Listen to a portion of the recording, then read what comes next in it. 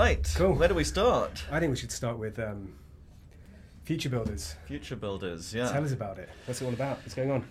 So, a bit of background is probably quite useful because sort of explain how Future Builders came about.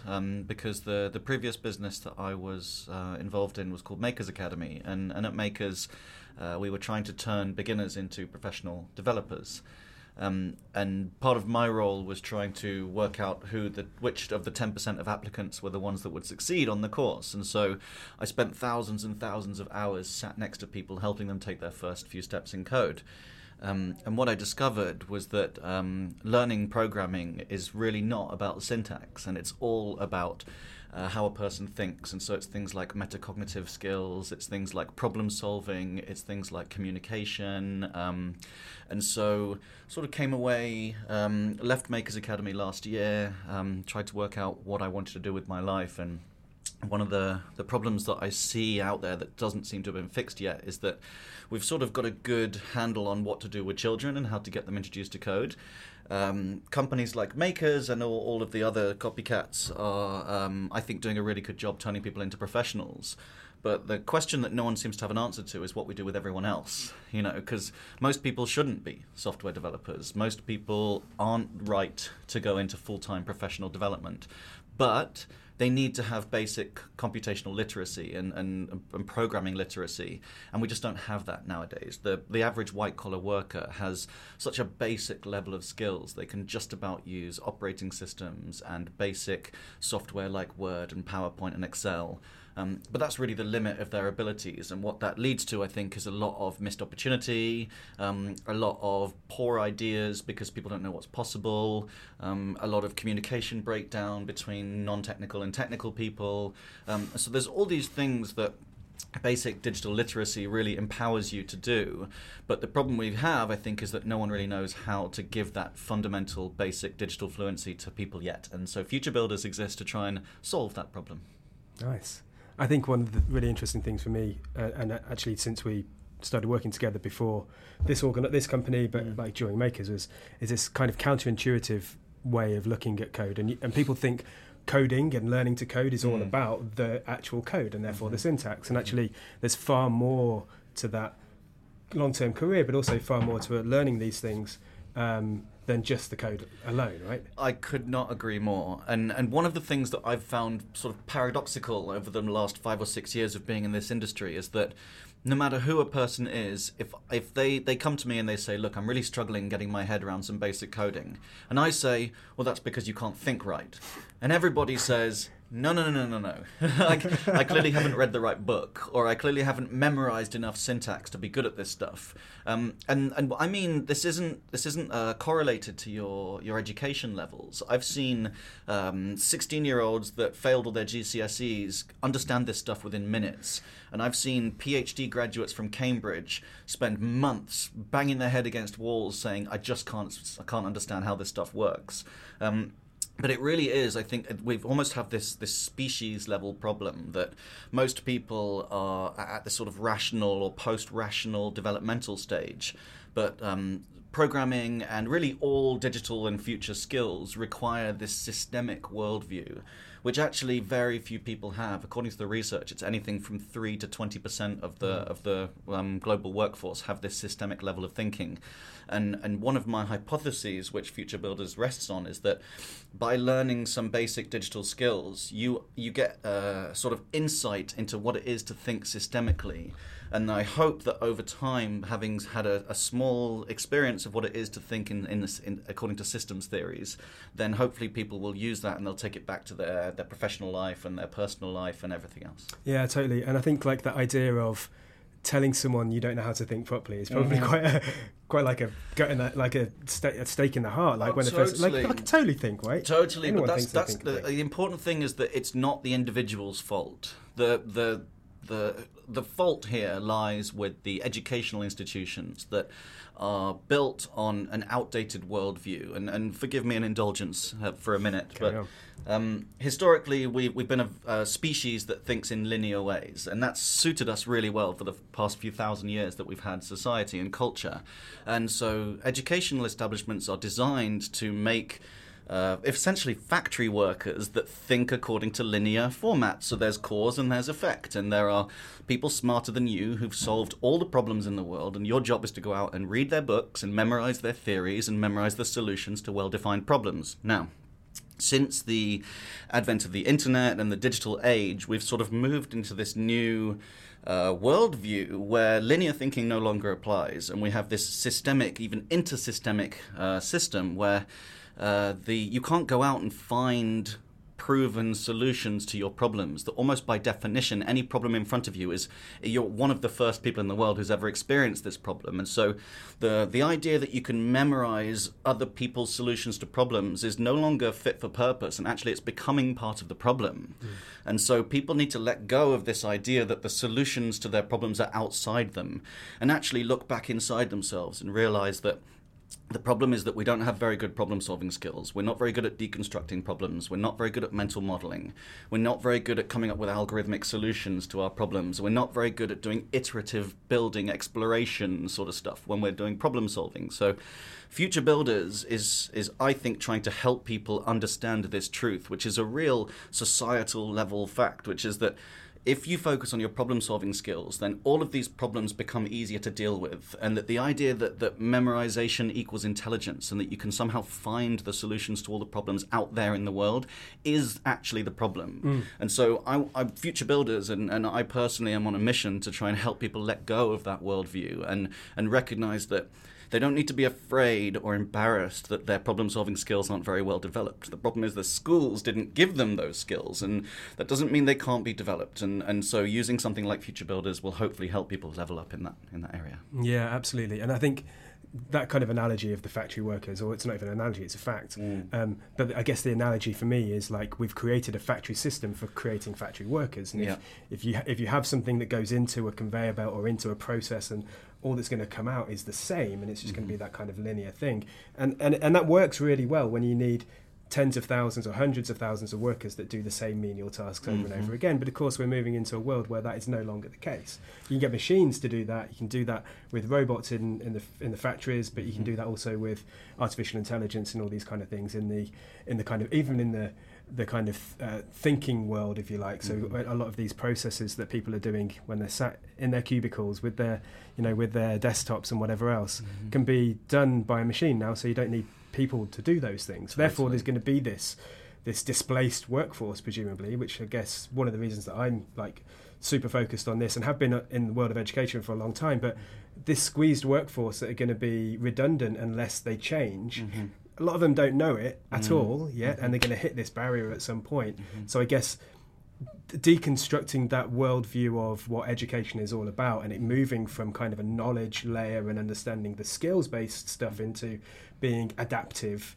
I've had this thing in my head for a long time, which is like turning from knowledgeable to knowledge able. Okay, and nice. So being able to acquire knowledge whenever you need it at the drop of a hat, rather than like knowledge for the sake of knowledge, or knowledge for the sake of memorization. And I think that's what Future Builders for me is trying to do as well. Like rewiring the brain almost to think in a different way. Of course, the challenges here are people think they know how to think, people think they know how to learn, and actually we need to kind of break that down and deconstruct that for people in the first instance, right? I totally agree. And to your point about the sort of the dislocations that are going on in the workforce, and actually we expect that to exponentiate over the next 5 to 10 years. A lot of people have heard of this, but very few people understand the scale of what we're talking about. That it's not just, we've all seen the people working in the supermarkets be replaced by machines over the past few years, and we all hate them, but the fact is it's going to carry on. Actually, I'm getting to like them. Oh, really? Okay, interesting. It makes my life so much quicker. Okay, I can scan as I shop.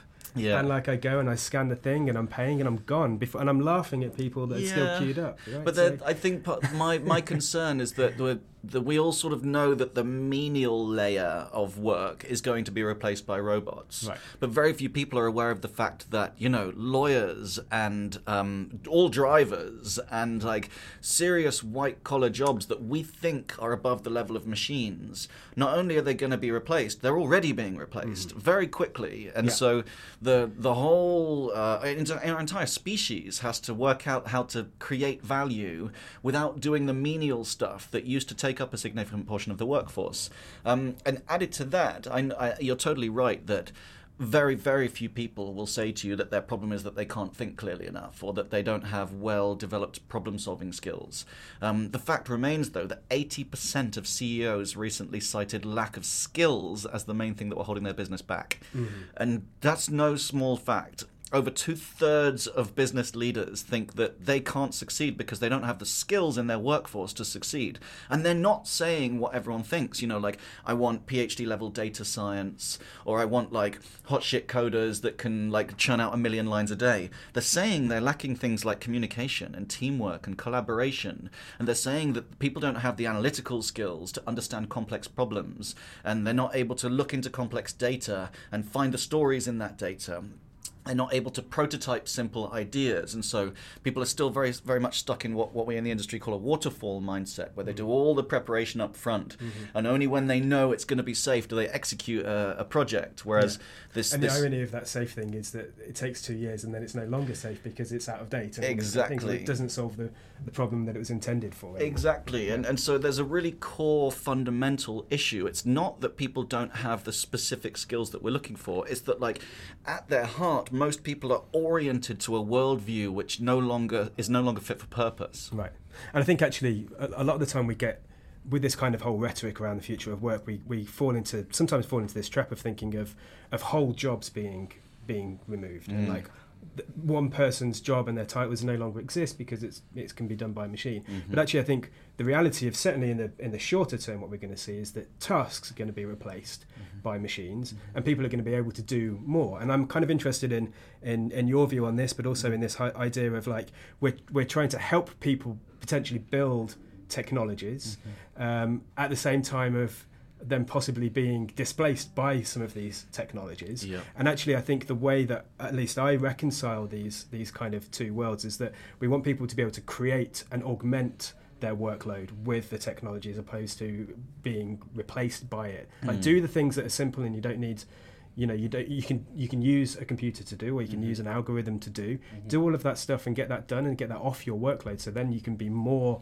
add more value, more impactful for your organization, and kind of more creative and doing more interesting things. And those are the things that, ironically, the skills that CEOs are saying that they don't have in their workforce, and they're supposed to be the soft skills that we've talked about for decades and decades and decades about communication. Like, how is it that we can't communicate effectively? It's like, it just seems completely ridiculous that we're in a world where we're coming back to these things and they're supposed to be soft skills and we're not. Yeah, so I'm kind of interested in your thoughts on that as well. Yeah, so there's a few interesting things that you pulled out there. So let me try and tease them out a little bit. So the first is around creativity, and the whole sort of, like, it's, as you say, it's not entire jobs that are going to disappear or get displaced.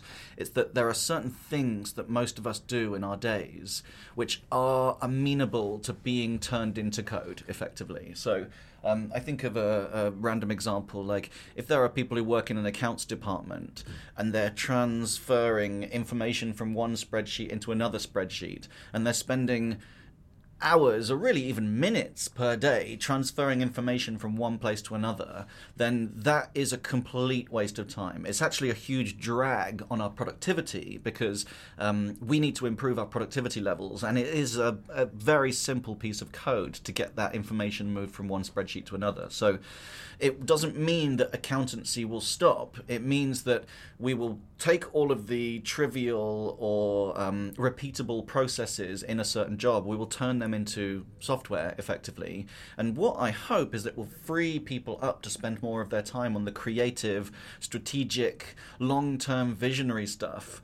And critically, it's that where they can control the direction of the machines according to things like values and mindsets. And that stuff, there is no expectation that robots will have that level of complexity anytime soon. So that's the niche I think that we're going to keep as humans, that we will be the sort of creative, value judging part of the system, when all of the rote, repeatable stuff will be handed over to the machines. Yeah. And then that sort of ties into your second point, which is around the soft skills, that because we've gone through this insane spurt of technological development over the last 50 to 100 years. We've really just been focused, we've been riding that wave in a sense, and the global productivity has gone up massively. The GDP in most countries is up significantly, so it's looked like everything has been going really well. But we're just reaching that peak right now where we almost have global mobile penetration. We almost have everyone alive has an internet connection, and we will do in the next 5 or 10 years, I think. And so we're almost sort of closing the circle and coming right back down to where we began, which is that it's now back to saying, well, the quality of our communication, the quality of our problem solving, that's what really matters again. 10, 15 years ago, you could build something online and people would just come and use it. Whereas now there is so much noise on the internet and there's so much complexity going around that it's super hard for people to value rank all the stuff that's available there. And so as the human part of this symbiotic relationship with the machine species, our role in that is all the sort of creativity and even things like beauty and love and these esoteric concepts that no one has a clue how to turn them into algorithms quite yet, and maybe that's where the beauty of them comes in, and so we can own that part of the process. And I think sort of willfully and gladly let go of some of the stuff that maybe we used to hold on to, because there is a reason why people don't want to sit in a car all day and drive for 10 hours just to make minimum wage. And that actually it's not a very enjoyable job for most people. Now, granted, there are some people that just love sitting in cars and driving around, but a lot of people are forced into those jobs because they have to find a way to make a living. Right. And putting those roles into the hands of the machines doesn't mean that people are going to be lost or left and doing nothing. It means that everyone needs to upskill in these future skills, I guess, so that they can continue to create value, but hopefully do it in ways that are more enjoyable and more creative and more autonomous and more purposeful.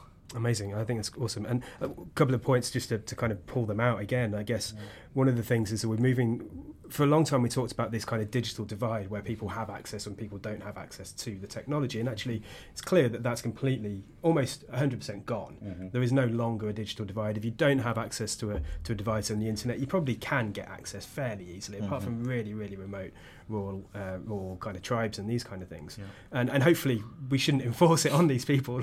They live, I think in many ways a really amazing life, and something which is a lot of people are trying to get back to. Anyway, what we perhaps do have is this idea of a participation divide, which is like people actively engaging in creating content. And I think this is a kind of a thread that's been talked about for a number of years, but actually hasn't really come to full fruition. I remember a bunch of stuff like the late sort of, late 2010s ish, 2009-10ish, and there was this kind of whole wave of like participatory culture thing going on, and the idea of participating being creating even just a status. And I think we've got to that stage now where people are active on social media and all these kind of things, but actually they're not generating really valuable content, really valuable kind of products or tools or things that are going to help people more generally. And I think that's what we're kind of getting to, that next stage of participatory culture where people can create value. And I couldn't agree more, and I think it's really well put that it's a sort of participation divide that, I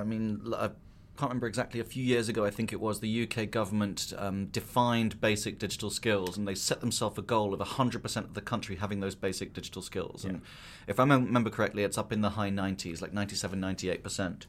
At the same time, Estonia, and they are now being followed by a number of other countries, have declared internet access as a human right, because they actually believe that if you don't have it, then you are fundamentally disconnected from the global economy nowadays. And I agree with that. I think it's really important. And as you say, there may be some tribes and things that need protecting, but to be part of the Western, definitely, but in the digital age, as I call it, then you have to have access to an internet connection.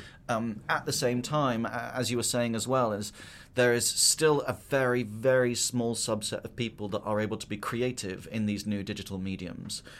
We have a much, much larger proportion of our society that has access to the internet and can get the information, but they're very much consumers and not creators. And excuse me, part of the problem for me as well is that there's quite a big gap between consumption and creation, and it's a sort of spectrum rather than a binary. And it starts with really simple things, like the ability to discern the quality of certain content that you're consuming, the ability to understand that, scientific methodology can be used in favor of certain arguments, and that, as many of my accountant friends say, that it's an art, it's not a science, and science is as much an art as it is a science. And all these things that, someone will read a piece of news, and this isn't a partisan statement I'm making. You get people on the left, just like you get on the right, where they look for information, it confirms their biases, they take it as gospel truth, and they don't realize that the nature of this new world is that it's actually, there is content to support every belief.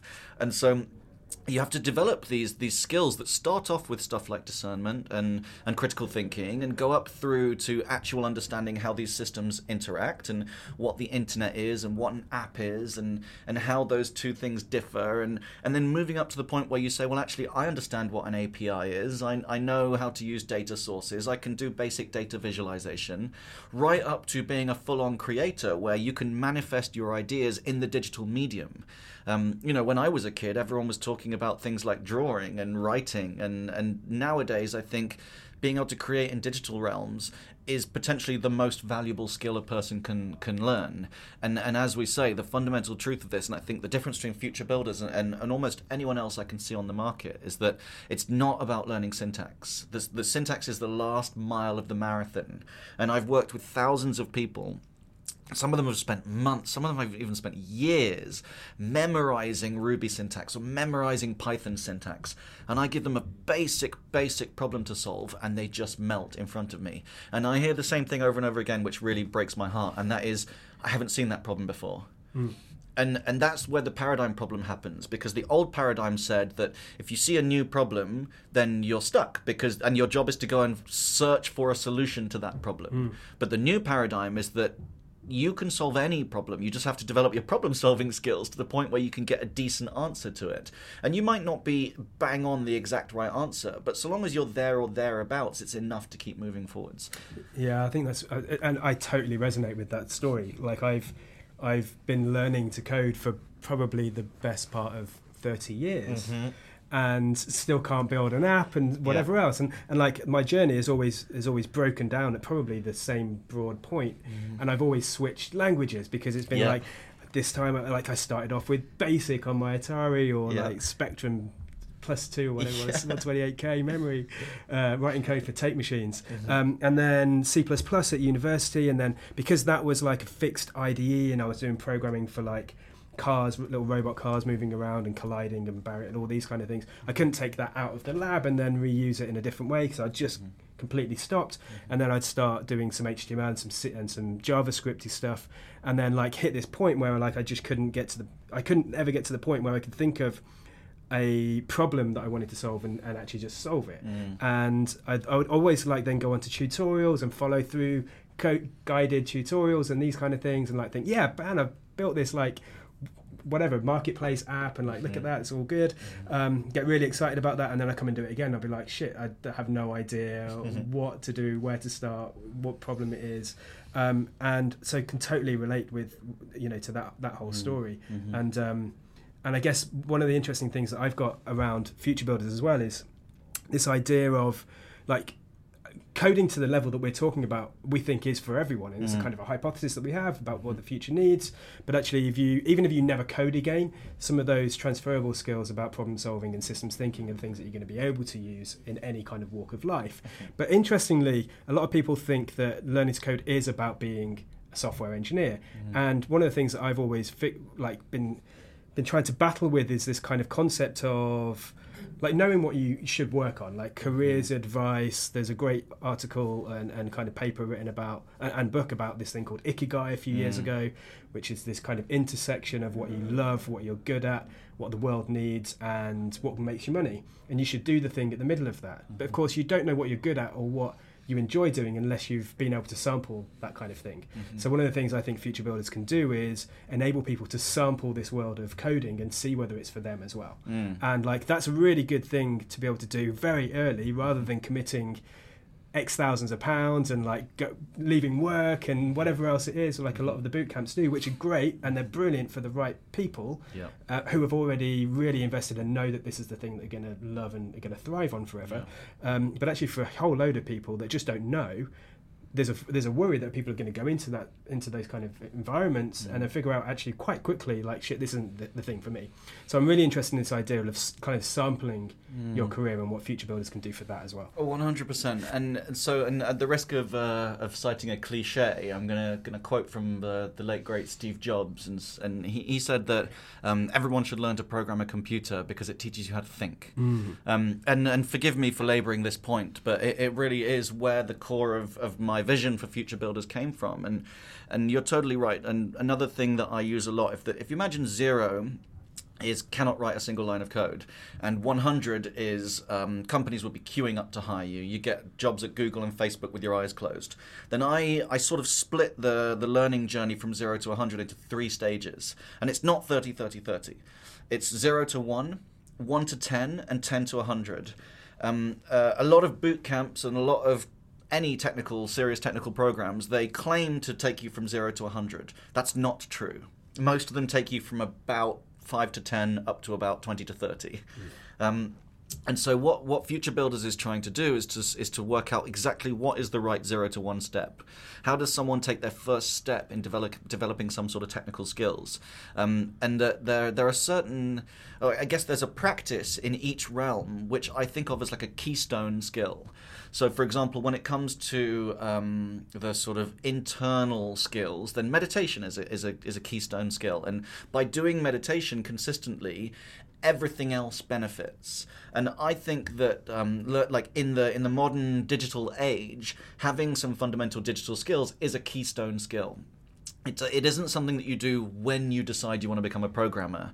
It's like reading and writing. And so another analogy is that, like, everybody learns basic reading and writing. That doesn't mean that everybody has to become a poet. And some people should become poets. Some people would want to jump off a bridge if they tried to be a poet for more than a week or two, because it's just not what they're made of. Yeah. And the same thing applies to coding. I've sat with people who've told me, looked me straight in the eyes and said, my whole life I've wanted to be a coder. All I care about is getting into the tech industry. And then firstly, they've learned nothing, so they can't be that serious. And secondly, after a month of actually learning, they're like, oh, it's so frustrating. The computer never does what I want it to do. I'm always getting these annoying little bugs that I spend hours working on. And when I say, but that is what it is to be a developer, they're like, well, actually, I don't want to be this. And a lot of people, they might watch The Social Network, they might see Jeff Bezos and Larry and Sergey and think, wow, I want to be that rich and powerful. They don't realize that a programmer's job is all day, every day, looking at a screen, solving problems that no one has the answers to. Yeah. And so you really, I guess the sort of 2 points. On the one hand, that very first step is so important and so fundamental that I think everyone should take it. But then as you go through the second big step, which is 1 to 10, and the third big step, which is 10 to 100, it's almost like an order of magnitude less people that should take that step. So I would say, and I'm pulling the numbers out the air a little bit, but like 100% should take the first step, maybe 10% should take the second step, and maybe 1% should take that third step. Right. And what's happening is, because there's this really fast-growing market, and there's a lot of content, a lot of momentum around STEM skills and all that sort of stuff, I think a lot of people are feeling pressured to go into that space because they think it's hot, when actually it's so important that you do it for the right reasons, and that's because you enjoy that complex problem solving, because that is what you basically spend your days doing. Yeah, totally right. And through that, I guess, changing the topic slightly, but kind of linking tangentially, albeit, I'm really kind of fascinated. We've talked a bunch about this idea of like super specialists and generalists, and I definitely see that there's a growing trend to that kind of more like the generalist is more of a superpower actually than the specialist. I think you need a bit of both. There's a really good book called Range.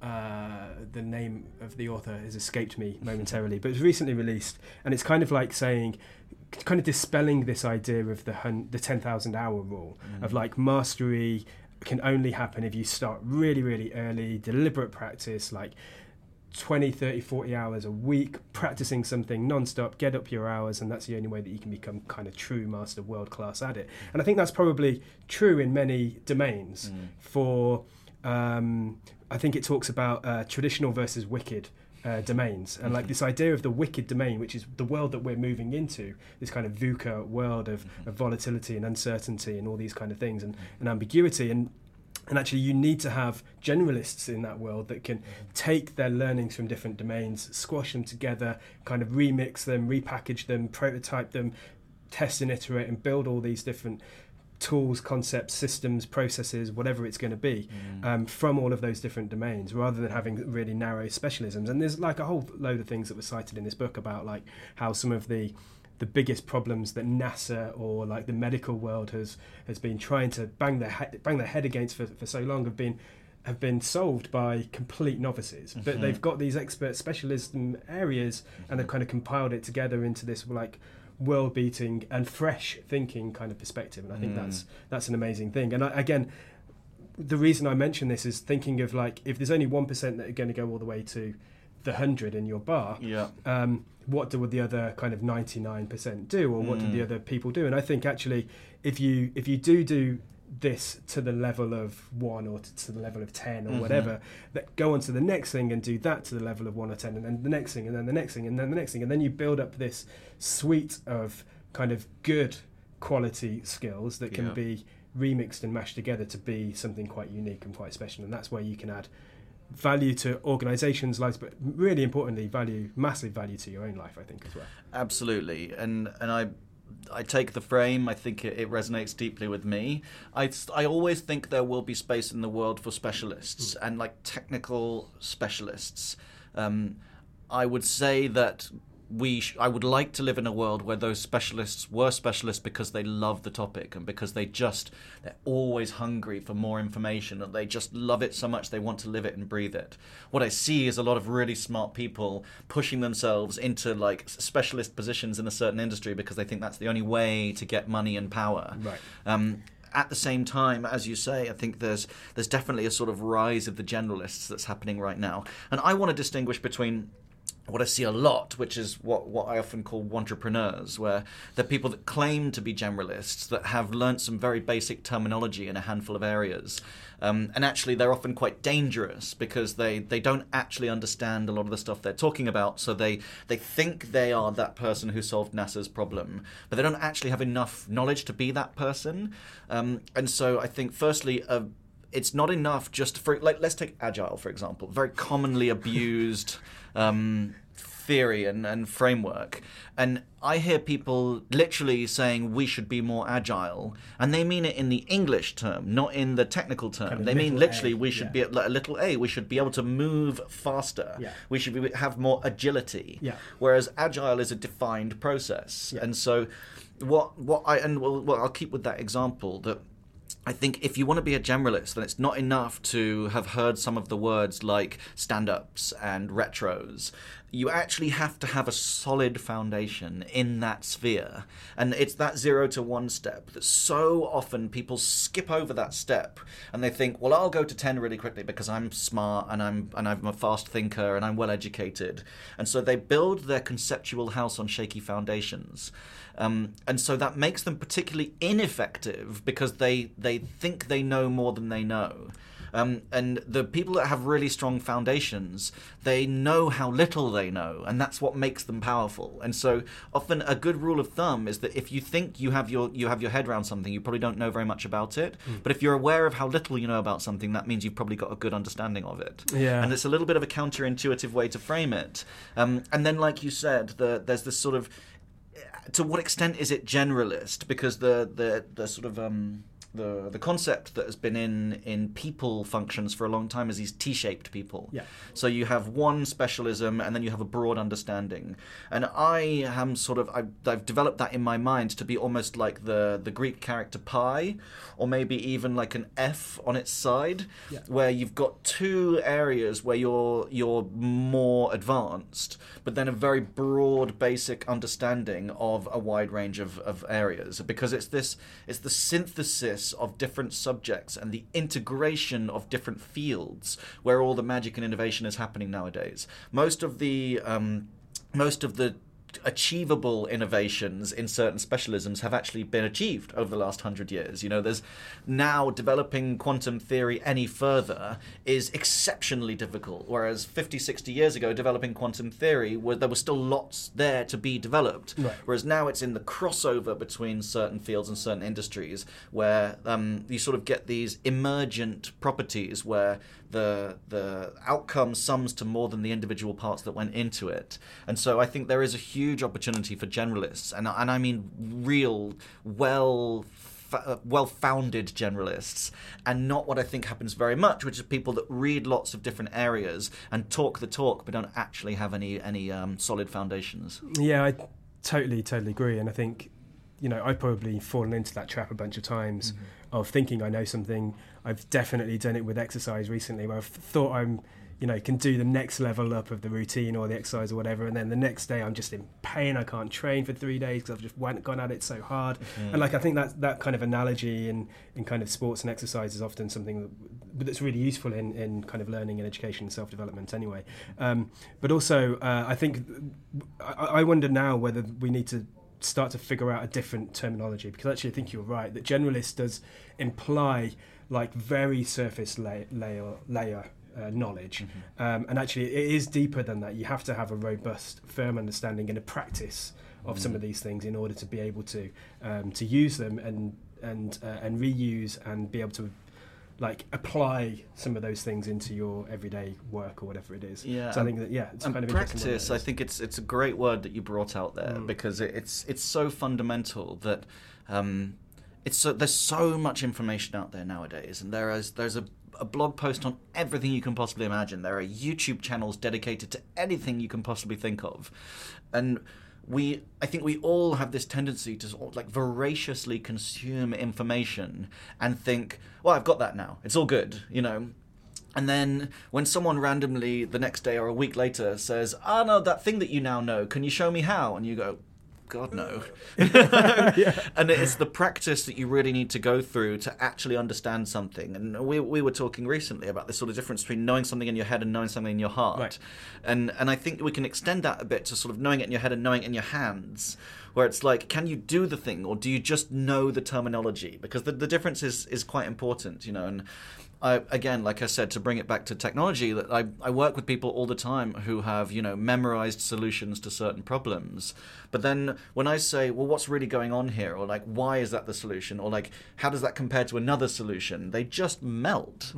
And so it's important that we have functional skills and not just abstract conceptual skills, you know, and a practice is the key way to develop that. And I think there's a bunch of other tools that you can use in order to get that better grounding and understanding and future application of some of these concepts as well, or any piece of learning. So one of the things that I do a lot, and you may well have seen this, and I've used it already a few times today thinking about it now, is that when I read something, when I learn something, I try to kind of summarize that in a conversation, or I tell someone about it, or I deliberately go out and say, I'm going to teach you this thing because I've just learnt it. And the reason for that is like twofold. A, it's really nice to share some things that you find inspiring or even challenging, but equally this kind of like, again, like some kind of slogan or whatever, but if you teach, you're learning twice. So if I teach someone something, especially if I teach someone something like imagining it's a 6-year-old kind of thing, then you're really drilling it down into basics, then that shows your level of understanding. And actually in trying to kind of explain some of these concepts that you kind of read or whatever, you're learning it twice, but you're trying to reform it into a different way that makes the understanding really fit really well as well. So absolutely, and it's great that like I probably think that you've gotten that both from a combination of your amazing instinct and also great reading and great learning, and it really resonates with me. One thing that you might make you giggle is that when I'm coding with people, I don't teach them code. I teach them how to do it, how to follow the right processes, and then they suddenly realize they don't need me, and that's great. They then fire me, and I'm very happy to be fired. And one of the key things I repeat to people is that what I'm doing right now is obvious. I'm not doing anything special. I'm just asking good questions, and I'm forcing you. I'm listening really clearly to what you're saying, and I'm not allowing ambiguity. I'm forcing you to actually stare into the belly of the beast of your own confusion, and to not see it as weakness or vulnerability, but to see it as an opportunity to improve. And that all sounds very esoteric and abstract, but in really concrete terms, what I often say to people, and we used to do this at Makers as well, is I would say, get an action figure. We actually used to do it with ducks, but that's a long story. But it can be a teddy bear, it can be like a G.I. Joe or a Barbie doll. It can literally just be a rubber duck from in your bath. Or a monkey, anything. But like, especially when you're learning to program, you sit it on the table next to your computer. And your job is not to learn to code. Your job is to teach the monkey to code or teach the duck to code. Yes. And so actually in the moment of you learning something, you have to immediately turn to your rubber duck and explain to that duck what you just learned, because it can't read. Right? And only when you're satisfied that you have adequately trained the duck to code are you actually able to do code yourself. And so long as you can't explain to this duck what you're doing, as far as I'm concerned, you don't understand it. I love that. Yeah. It's such a good concept. I've never used it. I've heard it spoken about so many times, but I'm gonna have to use that one. Yeah, and actually very often you sort of, what I hope is that the students that I work with, they start, and I've had feedback from this, that this quite often happens, is that, you know, I have certain almost like catchphrases, like, what do you mean by that, right? Or like, try saying that again but more clearly.